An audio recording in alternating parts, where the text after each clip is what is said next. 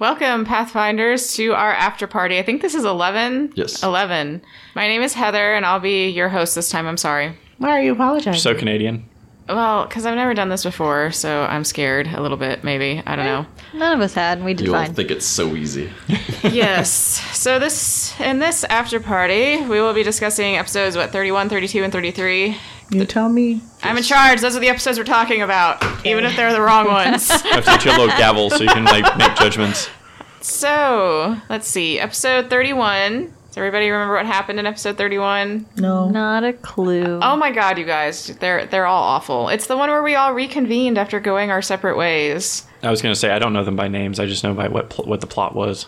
It was about 40 minutes of Segura trying to figure out what the heck was going on with her backstory. Yeah, remember, like... Oh, yeah, Segura and I was all Sudi. figuring out that Segura had stolen from that. Falto and being very grumpy with her about Falto that. had no pants. Oh, yeah. Oh, yeah. The one detail we all remember. No, so we figured out that Segura's mother is being hunted down by a crazy, powerful spellcaster. Yeah, He it can was cast scary. Trap the Soul. Assuming that's what he did, we still don't really know. Did he cast Trap the Soul? Is that a question that Rick will answer? Probably I guarantee not. we won't answer that. And then Sudi also told us about the encounter with his ex-gang. Yeah, the faded yo. And I think that was new information on Eurus and Citra. I don't think we knew that you used to be part of I the had gang. mentioned I was in a gang, but I hadn't said what gang or anything Yeah. about them. So On yeah, Eurus this was gives new. you a disapproving look.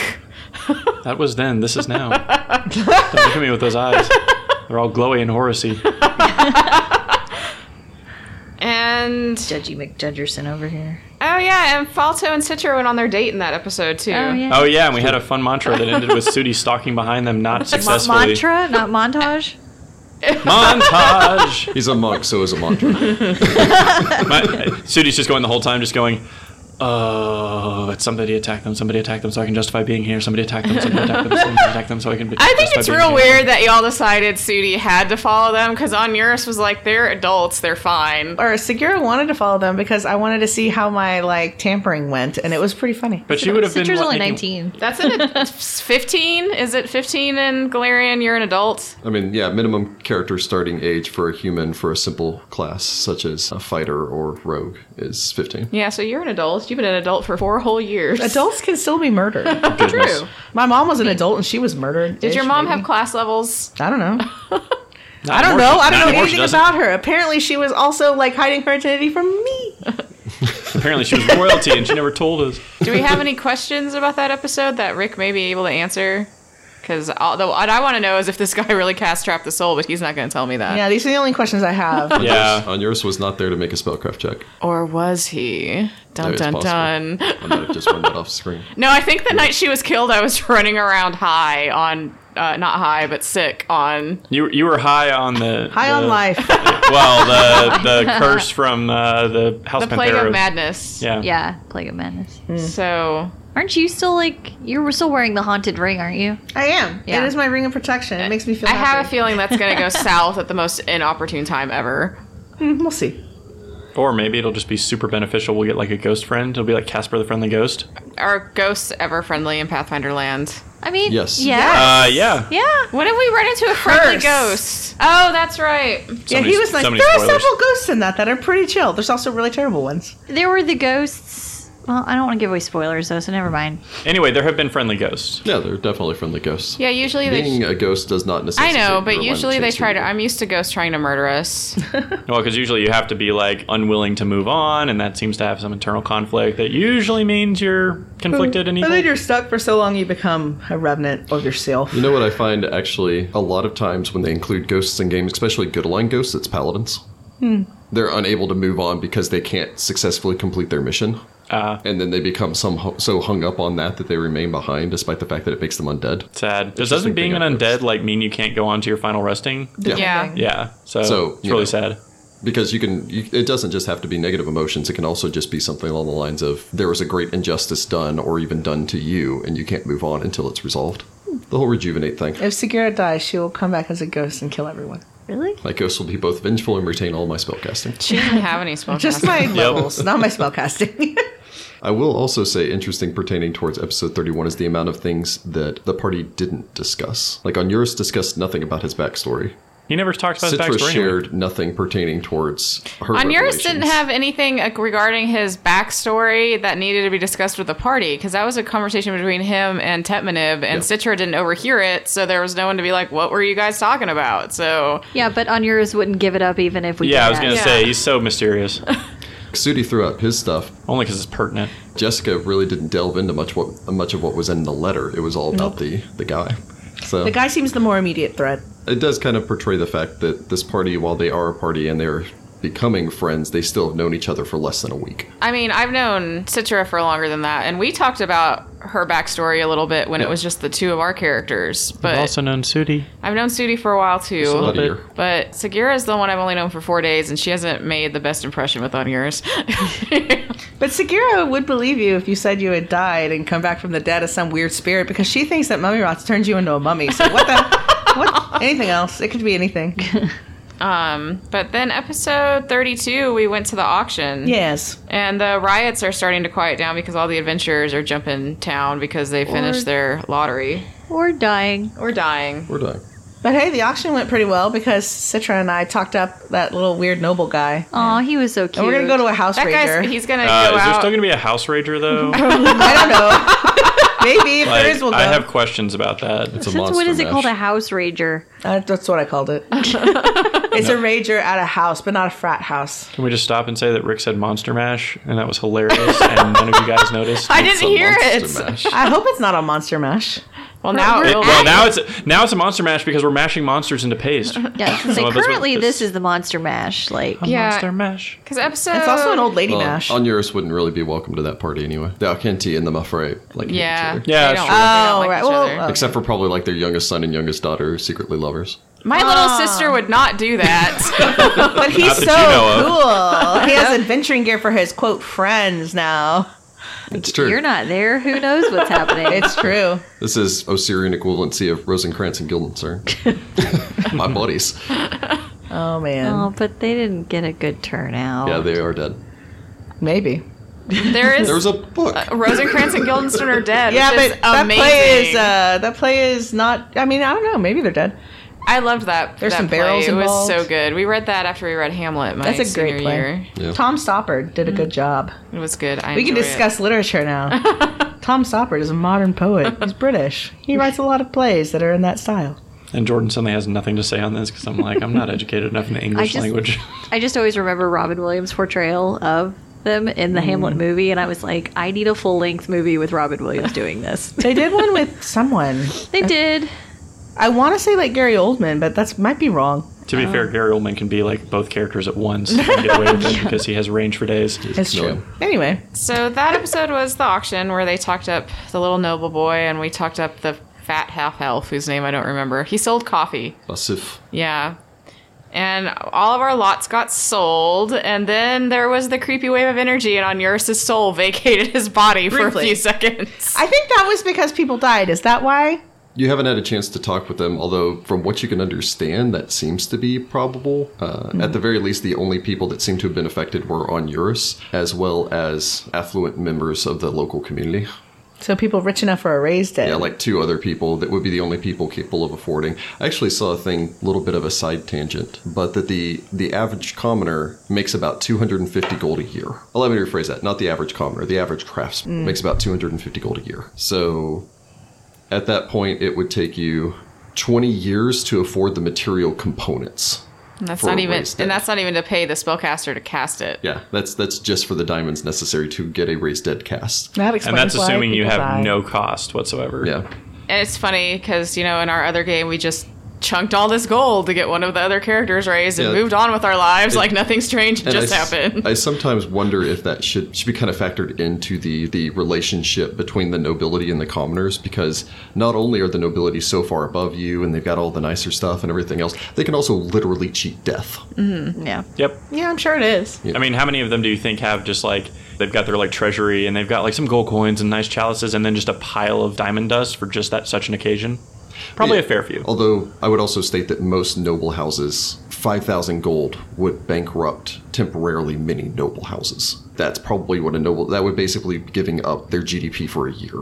So this is like the 1%ers. Well, and you have to think that it's, okay, well, the 70-year-old patron of our house or whatever fell down some stairs and died. And it's like, well... No, they can just stay dead. He's probably only going to have another, like, 10, 15 years left in him anyway. Yeah, it's the, 20-year-old heir that who died in a hunting accident. and is the only member, of, the only heir to the throne. Taking it a step further, you have to wonder, how did the second or third born sons feel? And it's like, they would definitely raise the firstborn son. Yeah, but for the second or third born, and there was always like the evil plot to like become the heir by killing the firstborn, and then they just raise them, and you're like, dang it. Well, and they definitely can't do resurrection, so killing them with death effect magic or something like that would guarantee that no one can afford that. Or killing them in a way that you couldn't get the body back, like chunking them overboard at sea or something. They'd also probably just be like, we have a spare son, that's fine. It's when you get down to being the last son. That's when you get the raised dead. They definitely get raised. So Onuris had a whole out-of-body, out-of-soul experience. Yeah, that was real weird. And then I was the only one who noticed the zombies about to murder us all, but I was too like, oh god, my soul, to like warn anyone. Yeah. We had someone write in, they really liked the small touch to it with Onuris. It wasn't the Western or the Christian mentality of it, it was the Egyptian mentality, because his mind was still in his body. He was still vaguely aware, he was still swirling, but you saw that flicker go off that was his call, was his vital spark. So his Ba and his Ib are still intact, but his Ka has disjointed. That's bad times. Not a good omen for that mask, I'm just saying. Then episode 33, it's the zombies rushed the auction house, we saved people, we killed zombies, and now there's a mummy. Because those dang Americans.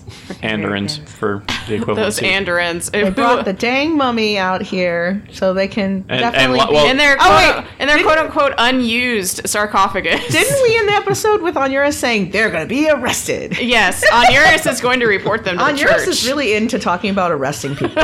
Well, I mean, they did technically violate the precepts. I know, but he always first words out of his mouth, arrested. Like, you're going to jail, son. He's very lawful, and he does not like this whole, these people have defiled this poor woman's tomb.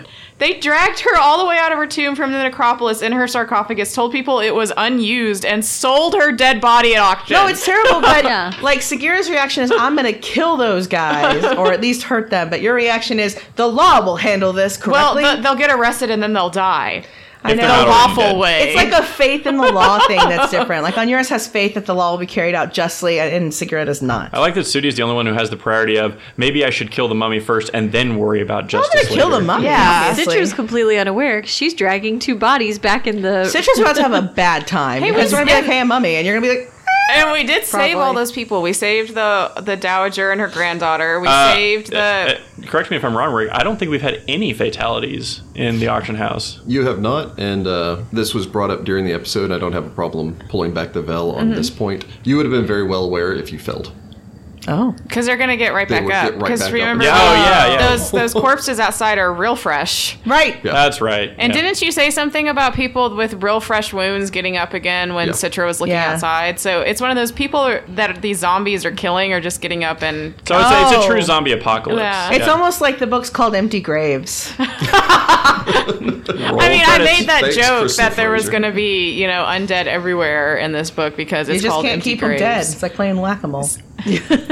Now, I will say, just from a GM standpoint here, I've been looking forward to this event because I love rolling encounters. I love encounters where new enemies are constantly arriving, the situation is changing. There's lots of things where it's like, okay, the people just inside of the door, we have to save them. Now we have to take care of the zombies. Now we've got to get back outside. Now we've got to unbury these people. Now we got to fight off these hands. I hope we're all cool with, as soon as we're done with this mummy, we're going to the Temple of Bastet, because I have to make sure everyone's okay. Onuris has to stop and have an awkward conversation with his mother, who's been here for all of this. I don't have time for this. I have to make sure my ladies are okay. Where is Falto? He's ran outside. Yeah, he's outside fighting the zombies outside right now. I think I yelled at him briefly, go to the whorehouse. No, like Falto... And his cleric Amina. friend. Yeah. As well as... Onuris doesn't like her, but anyway. She's fine. She's very nice. She's a cleric of Serenray. Get the F out of my country. Well, I don't like Serenray as much as you don't, but she's very nice. Marin and his cousins are also out there. Yay, Marin. And his dogs. They formed up into like the cavalry line out there and lowered their lances and are just charging on dogs. I love everything Oh my about gosh, it's like Sir Didymus. Ah, Yeah. yay! It's like Sir Didymus, but if he brought 5 of his cousins with him. Barely. Okay, now in my It's a head, Labyrinth 90s reference. now for in those my of you who head, don't know. they're all riding sheepdogs, but That's fine.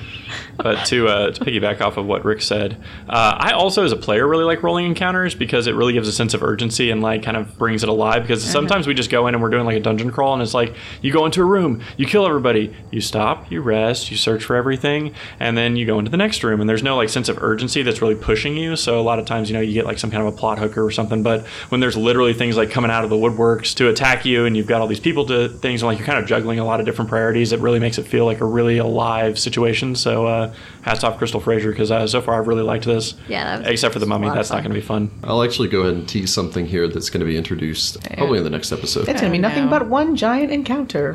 This whole book. Because this is also something I know people will debate this back and forth. I appreciate when Paizo brings in some of their sub mechanics. Some of the sub mechanics work better than others. The kingdom building mechanic, once they reinvented it, worked great. I wasn't a huge fan of the kingdom building mechanic in Kingmaker, but once they redid it and then you could introduce it, it worked a lot better.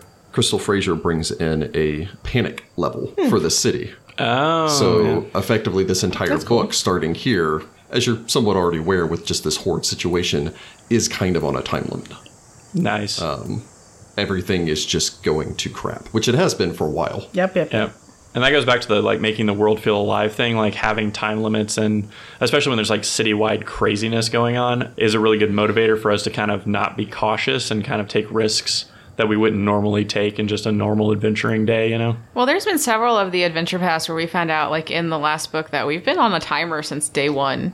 Oh, yeah, and you Yeah. just didn't know Yeah. that you were on a timer? Yeah. Yeah. It benefits from we don't okay, we had one encounter, now we rest. We don't do that. That's not how we roll. Yeah, but like I said, there's some APs where you don't know, but you've been on a timer this whole time, and now you're in the last book, and you did rest after every encounter, and it's taken you twice as long to get here. You're Things are in twice big as bad. trouble. Yeah, things are twice as bad as you thought they And were. actually, he's fully back from the dead. Good luck. Well, yeah, because I remember first adventure the first adventure path that Jess, Jordan, and I played together when we had to go into like this alternate world or whatever, and he was like, "Yeah, so just start from day one," and we were like, "Okay," and so I'm just keeping track of it. And it wasn't until we got out of there that we realized, oh, if we had taken like an extra week, everything would have gone to hell. You guys got down to the wire in that adventure path, and there are a lot of them where the other one that springs to mind is Curse of the Crimson Throne. Yep. It's one of those weird things that after playing through a couple adventure paths where there's been a time limit, that even ones when we're not on a time limit, or I'm not aware that we're on a time limit, I'm like, guys, we can't really waste all this time. It gets real dicey when you start like upgrading armor and you're like, 17 days. Oh, that's so long. Well, that's why it's almost like it messes with your brain when you are in an adventure path, and it's like, okay, there's a year of downtime, and we're like, well, wait, a year? What's going on in that year? like, and it kind of makes you freak out a little bit, but that's almost a good thing. Like, it shows that you're invested in the game. Yeah. Yeah, and I think, honestly, now that I'm thinking back of it, the ones, like the adventure paths that I've enjoyed the most have all had time limits of some type. I feel The like ones that where we can just take as much time as we want haven't been as impactful on me as a player. But most of the time, you don't even know. Like, Yeah. one of those adventure paths, it wasn't until almost towards the end of the last book that you realized, oh crap, this has been on a timer since day one of book one, Yeah. Yeah. Where it's like, alternatively, I won't name the individual adventure path, although anyone that plays it would probably be aware of it, and you guys are aware of it because you're playing in it right now. You don't really discover it until book 2, but almost the entirety of the adventure path is an extended chase. Oh, yeah. There's this other guy, and it's like, God, he's got this head start on us, and then you're trying to we're trying to resolve everything here because we need to keep chasing him. We got to get to the next place, figure out where he's gone. We got to keep chasing him. Yeah, and then that gets really hard because it's like, we're catching up. We can't afford to stop at all for anything ever. We can't afford to stop to rest. We can't afford to stop to make gear. and then random shenanigans happen and we have to stop, and you're just like, Well, I guess we're supposed to. and then every day that you're there, you're just like, he's getting further away. And he doesn't even know it. Yeah, he doesn't even know we're chasing him. So it kind of makes me think of just the opening part for in the movies. It was actually not the opening part in the books for the Two Towers, where it's just the orcs are running, and then it's just like very Taking the dangerous. hobbits to Isengard. What do your elf eyes see? So yes, episode 34 will open with us fighting a mummy. It's true. Yours Yay. is so upset about this. Yeah, this is not a It's good gonna time. freeze. Hopefully not, but I mean, at least you're furthest away, so you have that going for you, which is nice. Segura's always excited to stab undead. Yeah, I only have one channel left, though. Episode 34, the one where we all get mummy rot. Oh, God. I was very well aware of Onuris. Channeling the bejesus out of it. Channel. I was like, God, this fight is it's going pretty easy because Onuris is just pounding away Yeah, at these but- channels. And then I think it was the moment that you stepped outside and went, oh crap. Oh, wait, this whole city I'm is going like to this. conserve this last one. It's Yeah. precious to me. I do have a spell I can use on the mummy, so, I mean... Also, I don't think I've ever actually said this. I love the channel mechanic, much as I love in any adventure path that has a lot of undead. I love any time that you have a mechanic or a resource where you have to decide whether or not to use it offensively or defensively. Mm-hmm. Because it's just like, Onuris could wipe the floor with all of these hands, and it is a lot of healing that we might need later. yeah. And it's always that thing when you're playing a healer or any kind of other support thing where you're always going to keep one in reserve just in case things go really sideways. I know when I play a caster of any type, I never use all my spells. Yeah. Ever. I'll always keep one because the big bad could be just around the corner. Although right now, if I was on Onuris, I'd be like, that's probably a big enough bad. I haven't used any of my spells yet. I've Yeah. just used up almost all my channels, so I have some spells. And we call that adventurer's paranoia. Yes. We always assume there is something bigger right around the corner. And Onuris tends to be he's more of a warrior priest than the healing kind of priest. Most of his stuff he's using offensively anyway. I think his intention from the beginning with using his channels was to use them offensively with his domain choice and everything. Yes. So, but if he runs out, I'm pretty sure he'll be willing to use it to help the group. But I think if he runs around the corner, runs into 20 zombies within 30 feet of him, he's like, nope, I'm not missing this chance. Yeah. Channel! So those are the episodes. I guess. Yes. Well, we do have an email that we were running to get to. Our after parties, I know our after parties have been running a little bit longer than usual. And so we're going to be doing our one email for this week. And also we had a suggestion from Twitter. We'll get to that here in a minute.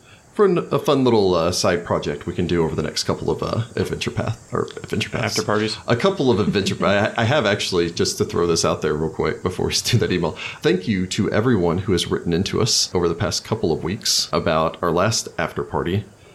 We did not mean that to imply that we are planning to start a second adventure path, although we are very thankful that all of you are super excited for us to do War for the Crown or Tyrant's Grasp. Yeah, I mean, We're not against it. Like, we would love just- to. It's just, right now doing a second adventure path is not really feasible. but we would like to. Yes. Yes, and and then we will do an adventure path after Mummy's Mask, of course. So As long as For- y'all continue liking us, we'll And keep this listening. going. Yeah. So yeah, keep writing in, keep liking us, keep giving us reviews on iTunes. Oh, that was a shameless plug. yeah, it really was. That's fine. But he's right. The need reviews to do do help. Reviews on iTunes. That's how people find us. It That is true. No, it is something that we would eventually like to do. For the time being, we are 100% narrowed in and focused on Mummy's Mask delivering the best quality that we can for this. And with each passing episode, with each passing week, we have improved how we have done this. And so eventually we'd like to get to the point where we've reached our pinnacle, just kind of stay there and then see if we can't push ourselves further by investing in a second adventure path at that point. Sure. But for the time being, we don't want to split the focus on Mummy's Mask. The one email we do have for this after party is from Heidi, who, if everyone remembers, she's from Karamaga. She wrote Hi, in last Heidi. time. Yeah.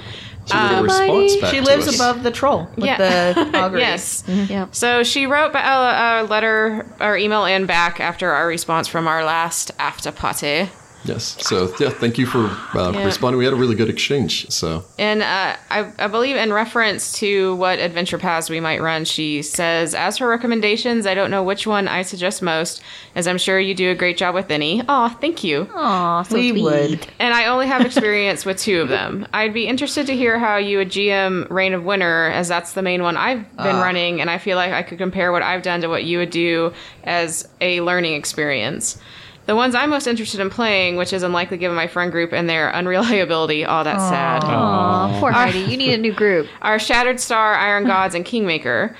I'm also trying to run Carrying Crown for Halloween, and I think you guys would do a fantastic job with that. We do. We actually did. we're playing that one We right are now. playing Carrying Crown Just right now. Our friend, not- one of our friends is Yeah, running not on it. air. It is glorious. actually, just We don't usually mention other podcasts on our podcast, but I do want to give a quick shout out to the Hideous Laughter podcast. Yeah, they're who are doing doing Carrying Crown. That's a good one. They are some great people. I've gotten a chance to chat with their GM and a couple of their players, and definitely check them out. Yeah, shout out to our friends over there. So you guys are doing great work. Carrying Crown is a really good AP. I'm loving it a lot. So we just started book 5 last night, even though I wrote on Twitter book 4 because apparently I'm dumb. I corrected you quickly, though. So I didn't even know what book we were in, so yeah, we kudos just to started you. book 5. I keep the timeline, so I have to write that crap down. Carrying Crown is a great adventure path. I've actually enjoyed all the adventure paths that they've had set in Ustalov. So Yeah, Uslov's fun. Usula is one of my favorite places in Galarian. All right, and then Heidi goes on, given that I'm relatively new to GMing and have issues with player attendance, would you recommend using the Fast Track XP to make the sessions we have now more meaningful? If so, how do you decide what encounters are redundant? it's a little bit more of a GM question, but I will, before I answer that, throw that back on all of you. First off, I'm assuming as players that you probably all like the fast track experience because Yes. it Yes. is closer Yeah. to level ups faster. So We it like is- high level play. Yes. It is always that thing where if you're giving something nice to your players, it's hard to eventually take that away. Pry it from our cold, dead hands. And I also feel like it's like she implied that if you have scheduling issues and you don't get together as much, Yeah. being able to cut out the random encounters that are really just there for XP is, if you're on the fast track, you can do that. So the sessions you do have are more meaningful as far as story goes. The one time I can actually see going for a slower track experience, funny enough, is Pathfinder Society. Because some people like to play, there's a slower track option where instead of leveling up that you level up slower than every 3 adventures so that you get to keep playing the same character. So if you're not interested in, I'm going to have to retire this character after 30-something Pathfinder Society scenarios, I would much rather play 60-something Pathfinder Society scenarios. I can definitely see it there if you want to stick with the same character and not have to worry about making a new one. But for the adventure paths, I highly suggest the fast track experience. Mostly because it does let you cut out, as was stated there, redundant encounters. So, for instance... I'm sure there's ones we've skipped in the first Yeah, book I've of skipped a Mummy's couple of Mask. encounters in the first book of Mummy's Mask. You might all remember back to the Tomb of Akentepe, I where remember you that fought place. camel spiders, which are horrifying, real-world things, although these are blown up to, One of them ridiculous almost fantasy killed on stuff. yours. Yeah, it messed you guys up. And you finished up with there. There was actually a second encounter with them, but this one was in the House of Pantherer. When you go in through the kitchen, there's supposed to be an encounter with camel spiders there. And I remember looking at it and just going, I don't really want to interrupt the creepy undead flow of the House of Pantherer by including this in. There were some zombie encounters in the Sanctum of the Erudite Eye that I went, you know what? I've looked forward into book 2, and I know what the party's going to have to deal with, even just in the opening to book 2. Hey, zombies, guys. Yeah. So I don't really need a zombie encounter here. So it lets me cut out a lot of that stuff. And for those of you listening at home, it lets me cut out encounters that you would have and just go, okay, well, this is great. I'm still listening to my podcast. I'm still enjoying the podcast. But it's also putting you another week behind getting to the plot, another week behind finding new revelations or character growing moments that you could be having. We're always on the fast track on our APs anyway, even the ones we don't record, just like Rick said, because even though we're not recording some of those, it's one of those, we just spent 45 minutes fighting this encounter when we could have, if we were on the fast track, we could have skipped it and got to more story stuff. Yeah. In answer to Heidi's original question, if your group gets together less regularly, I highly suggest it because it means that the odds of them having a level up go up, and all players love leveling up your character. Yeah. So getting new powers and getting fun new things to play around with. Just remember to make sure, if you do cut an encounter, make sure to keep the treasure. Make the treasure available somewhere else, because if you cut out that encounter and all of their gear and all the rest of that stuff, if they had any gear, they'll be ahead on their experience or where you want them to be on their experience, but they won't have the treasure value that they should for that level. Yeah. Yeah, I think they actually talk about that in the Game Mastery guide book, that I think they have a section where it talks about planning encounters and how much treasure and everything. So you could take a look at that section of that book. So yeah. And then in the last part of her email, Heidi says, I loved your most recent adventure party, and listening to you talk about the Pathfinder lore got me wondering, would you ever consider doing a lore show where you delve deep into the lore from Pathfinder? I know I'd listen. Oh, that'd be fun. Yeah, I have actually considered doing some stuff like that. And I do have some new projects in the works right now. I will say that expect to see something new from us here soon. I like new things. So. New things are fun. So thank you for writing into us again, Heidi from Yes, thank you, Karamaga. Heidi. I hope your downstairs troll neighbor is not causing you too much trouble with their gut fortune telling. Never ask them to read your fortune. Never. So messy. Anywho. So a long time ago in a after party, many moons ago, we cast Nathan Fillion as the god's name just escaped me. Caden. Kayleen. And I like to remember Nathan Fillion, but not Caden Kaling. because Nathan Fillion's awesome. So is Kate. Son came. Fun. And one of our followers on Twitter, Joe Bot, was like, hey, you guys should keep casting the gods. So I guess that's a thing we're going to do. Yeah. We're going to make this into kind of a regular Segment. fun thing. People, actually not just Jobot, but other people wrote in and said that they found the whole discussion amusing. And so, yeah, we're going to do some just kind of banter back and forth. Are we dice rolling? Post this up. Yes. If you are not followed, you should actually check out our subreddit. Our subreddit has a thread dedicated to each one of our episodes and after party episodes. And r/find the power. So I would love it if you'd go on there and maybe give us your own suggestions for what you would cast these deities as. And if they are better than ours, we will read them back out afterwards. We're mostly relying on Rachel's encyclopedic knowledge of all things actors and actress related. Hey, I have opinions Yeah. too. No, Yeah. but let's be honest. You usually are like that movie with the thing and the thing and the thing, They're and then about to I'm see the one it who tells in you. real time. That one guy. All right. All right, so Heather, choose two of your fellow players. Yeah, there is a reason. All right, let's do Jordan and Rachel so we get a high roll and a low roll. You don't want a middle roll? This will be the time I get a 20. All right, here we I'll get go. a So one. let's start with Jordan. True to form, I got an 18. 18. All right. Wow. This is going to be a fun one. Who would you cast for Norgabur? Oh, gosh. The Swedish chef. Just kidding. I will point out as a side note that Norgabur is described as a cloak with the individual inside of it actually being invisible. So it's almost more who is the voice of Norgabur coming from inside of the giant cloak. Oh, I know who it is. I know who I would pick. All right. Got it. I'm ready. All right, now I have to think of a really cool, like... Oh, I got this. I I got this, picked someone. guys. It's amazing. It's my favorite thing in the whole world. This is also a good opportunity for those of you who listen but don't necessarily play Pathfinder or play in your own homebrews to learn a little bit about the gods of the Galarian pantheons. Norgabur is the Reaper of Reputation. He is the god of greed, murder, poison, and secrets. He's a pretty cool dude. Yep, Norgabur. I was thinking about maybe Benedict Cumberbatch just because he did some really cool stuff when he was Smaug, and he can Smaug. do some really cool voice stuff. My name is... And Okay. then also the British works in that too, you know? He's done some good Okay. voice work. Okay. Pretty Benedict Cumberbatch is a Yeah. solid option. Cumby batch. Cumby batch. Well, Cumby was not right. It was Norgabur bad. is oftentimes also portrayed as being exceptionally tall and kind of lanky. There you go. Benedict So, Cumberbatch kinda there works we for that, go. too. But again, if you were actually casting it, it would just be the voice because if this were a movie, he would be CGI. It'd be mo-capped. It would be Andy Serkis again. Andy Serkis. And his Circus. motion capture for Smaug. Man, too. Andy Serkis is a great one. I wish I'd picked that. Yeah. All right, Jess. I picked John Leguizamo because his voice is really distinctive and he can do like creepy voices pretty well. I'm not familiar. Yeah, who is Oh, that? you do Oh, too. man. He plays the clown in the Spawn movie, and we've been watching it. All right, John He was in Leguizamo's- Mario Brothers. We don't speak of that. Whatever. We He just was are- still in movies it. that are relevant Who and, was he and in Mario recent. Brothers? He was Luigi. He's Luigi in that, okay, yeah. all right. Luigi. All right, Tu Wong he was Fu, in- Yes. Oh, okay. We're not going to go for my No, encyclopedic because knowledge. you're picking okay. weird movies. Funny. He was in Romeo and Juliet. He was. He was played, the voice of the squirrel thing in Ice Age. Is that true? He was in he was John the sloth. Wick. He was the sloth. Yes. Okay. He was in something called Chef. He was in Moulin Rouge. Yeah, he was okay. Toulouse-Lautrec. Okay. Toulouse. All right, Okay. this works. I see this. We get an idea. John Leguizamo. Okay. That's a good choice. Because he can do that creepy, like, I always imagine if you're going to be a whispery evil guy, you might be like you like do like evil whispers kind of noises. So that would be cool. I do love me some John could do it. Leguizamo. Anyway. He is the god of secrets. So I picked somebody who's very good at being just kind of like quietly menacing. So I'm going to go with Josh Brolin. For those of you who are wondering what he's in, he was Thanos and in Avengers and thinking of him.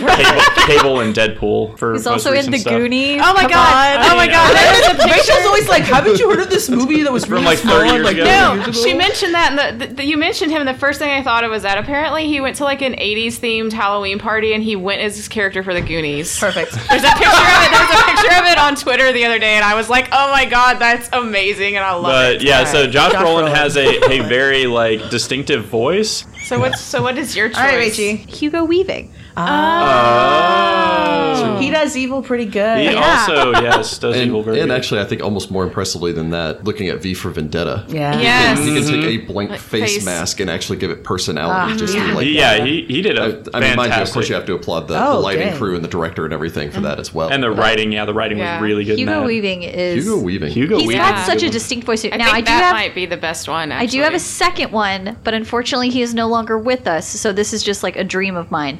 Orson Welles. No, Yeah. Hugo Weaving. I could see Orson Welles too. I like Hugo Weaving better too. Okay, But- Hugo Weaving. See, my first thought was also someone who is no longer with us, which is Alan Rickman, because I he has thought- amazing voice work. Rickman. He could have done like Super dark. yes. I could have seen that. Yeah. All right. Now you've made me Very sad. good. I know. Rachel. Alan Rickman is a great actor. So have we decided Hugo Weaving? Yes, I think Hugo I think Hugo Weaving was good. Hugo yeah. Weaving. Our All right. choice for Norgaber is Norgaber as Hugo played Weaving. by Hugo Weaving. So Are you keeping a list so we have Nathan Yeah. Fillion and Hugo Weaving? does Hugo Weaving Eventually a we'll Twitter have we our can tag Pantheon him? cast. Someone should keep a list.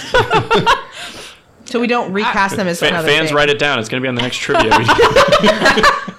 All right. All right, so- Rachie. Now Rocky roll. suddenly all I can think of is just Norgaber, just like Mr. Kaylee. Anyway, Ah, Keanu. I gotta cast him. As something.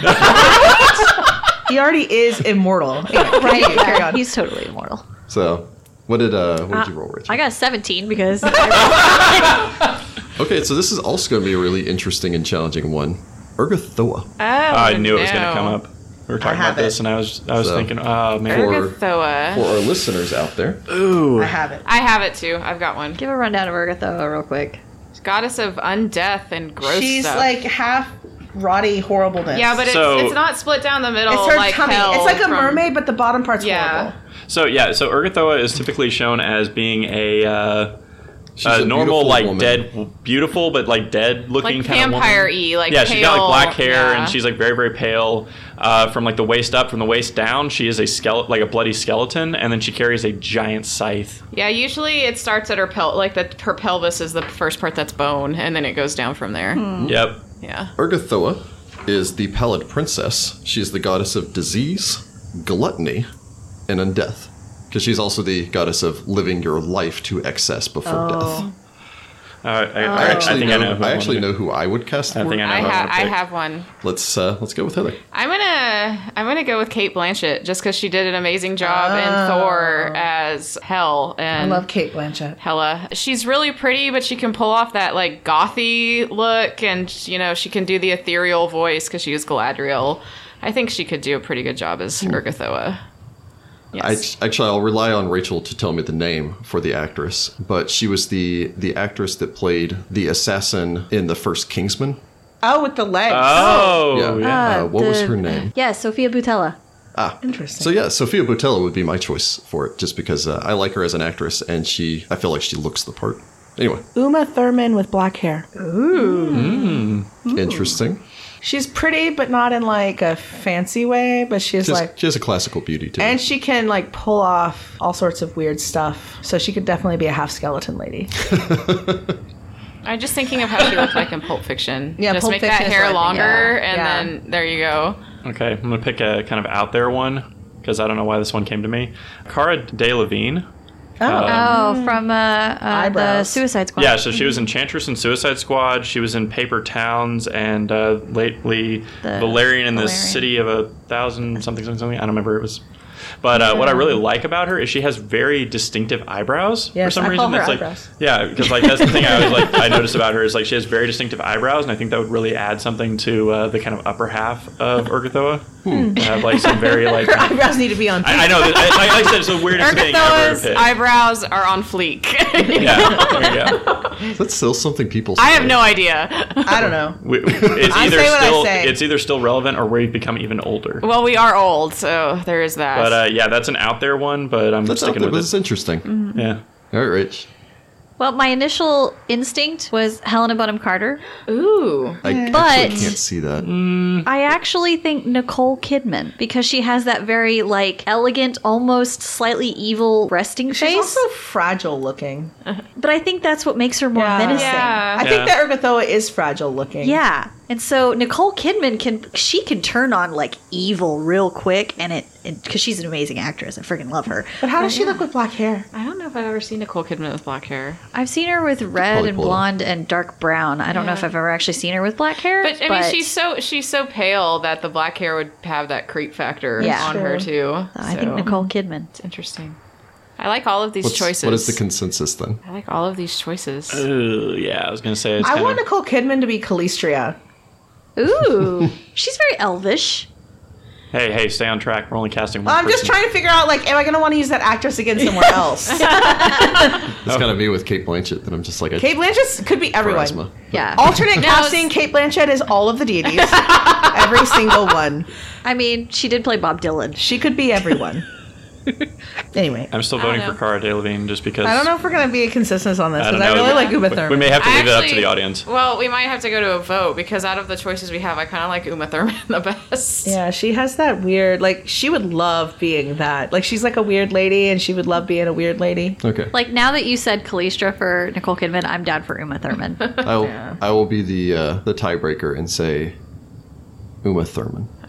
All right, I lose. I'm not really sure that was a tie, because it was Yeah, already I mean, 3-1. yeah, I was like, I didn't really have a strong candidate, so. My vote counts for 2. I mean, By arbitrary I do rules. like eyebrows a lot. She's so young, and Urgathoa doesn't feel young to me. Yeah. I actually know, I can think of a goddess, but she's I mean, Galarian doesn't really have greater and lesser deities, but she's a lesser deity, but I think that would be a great character for her. See, eventually we're going to run out of the main pantheon. And then we're we'll going to go- start doing yeah. the random deities. Well, either that or we so- switch to the Egyptian pantheon and we start doing like, who would be Horus? Who would be Well, Ra? Everybody has animal heads, Yeah. so Well, then you're just doing voices. except for He's a got few. the right shoulder. Osiris I think. doesn't. Yeah, a few of them don't. Osiris, Isis. There's a handful of them that look like people, but most of them have. Hathor oftentimes isn't portrayed. She with just the- has the horns. Yeah, she's a woman's head, but she has horns in the sun disk. Anyway, so yes, Uma Thurman is Urgathoa. So there you go, Joe. You have provided us with some new ideas. And tune into our next after party for more random deity casting. Yes. And once we're done with the greater pantheon, we'll move on to The great old ones. yes. Oh, God, who's Cthulhu? Neil Gaiman. Neil Gaiman. I was actually just going to say that. Yes. Yes, Neil I Gaiman, Cthulhu, you great are short the voice story. of Cthulhu. Yes. That would've been another Write great that Andy down. Serkis. That's official. I could I would have gone for a joke one personally. read it. Like Danny DeVito. No. No. Oh gosh. Well, I think that about wraps it up for this after party. Yeah. Thank you all for listening. And Please. tune into episode 34 to see if we all get mummy rot. Yes, see if everyone gets Mummy Rod. Place your bets. If you have any better ideas for the Pantheon than we had, feel free We need to just go start on our subreddit. after and- this yeah. after party comes out. We just need to have a Reddit thing that's deities. No, because I'm afraid that they're going to cast them. Everybody's going to cast them all, and then we're going to be cribbing that for No, that's true. the after parties. So we'll try really hard. If you do that, we won't. We'll try really hard not to read it. Yeah. We'll probably fail. Comment on the ones we've already casted. Yeah, Yes. exactly. There you go. Good luck, Pathfinders. Good luck, Pathfinders. See you later, alligator. See you later, alligator. After a while, crocodile.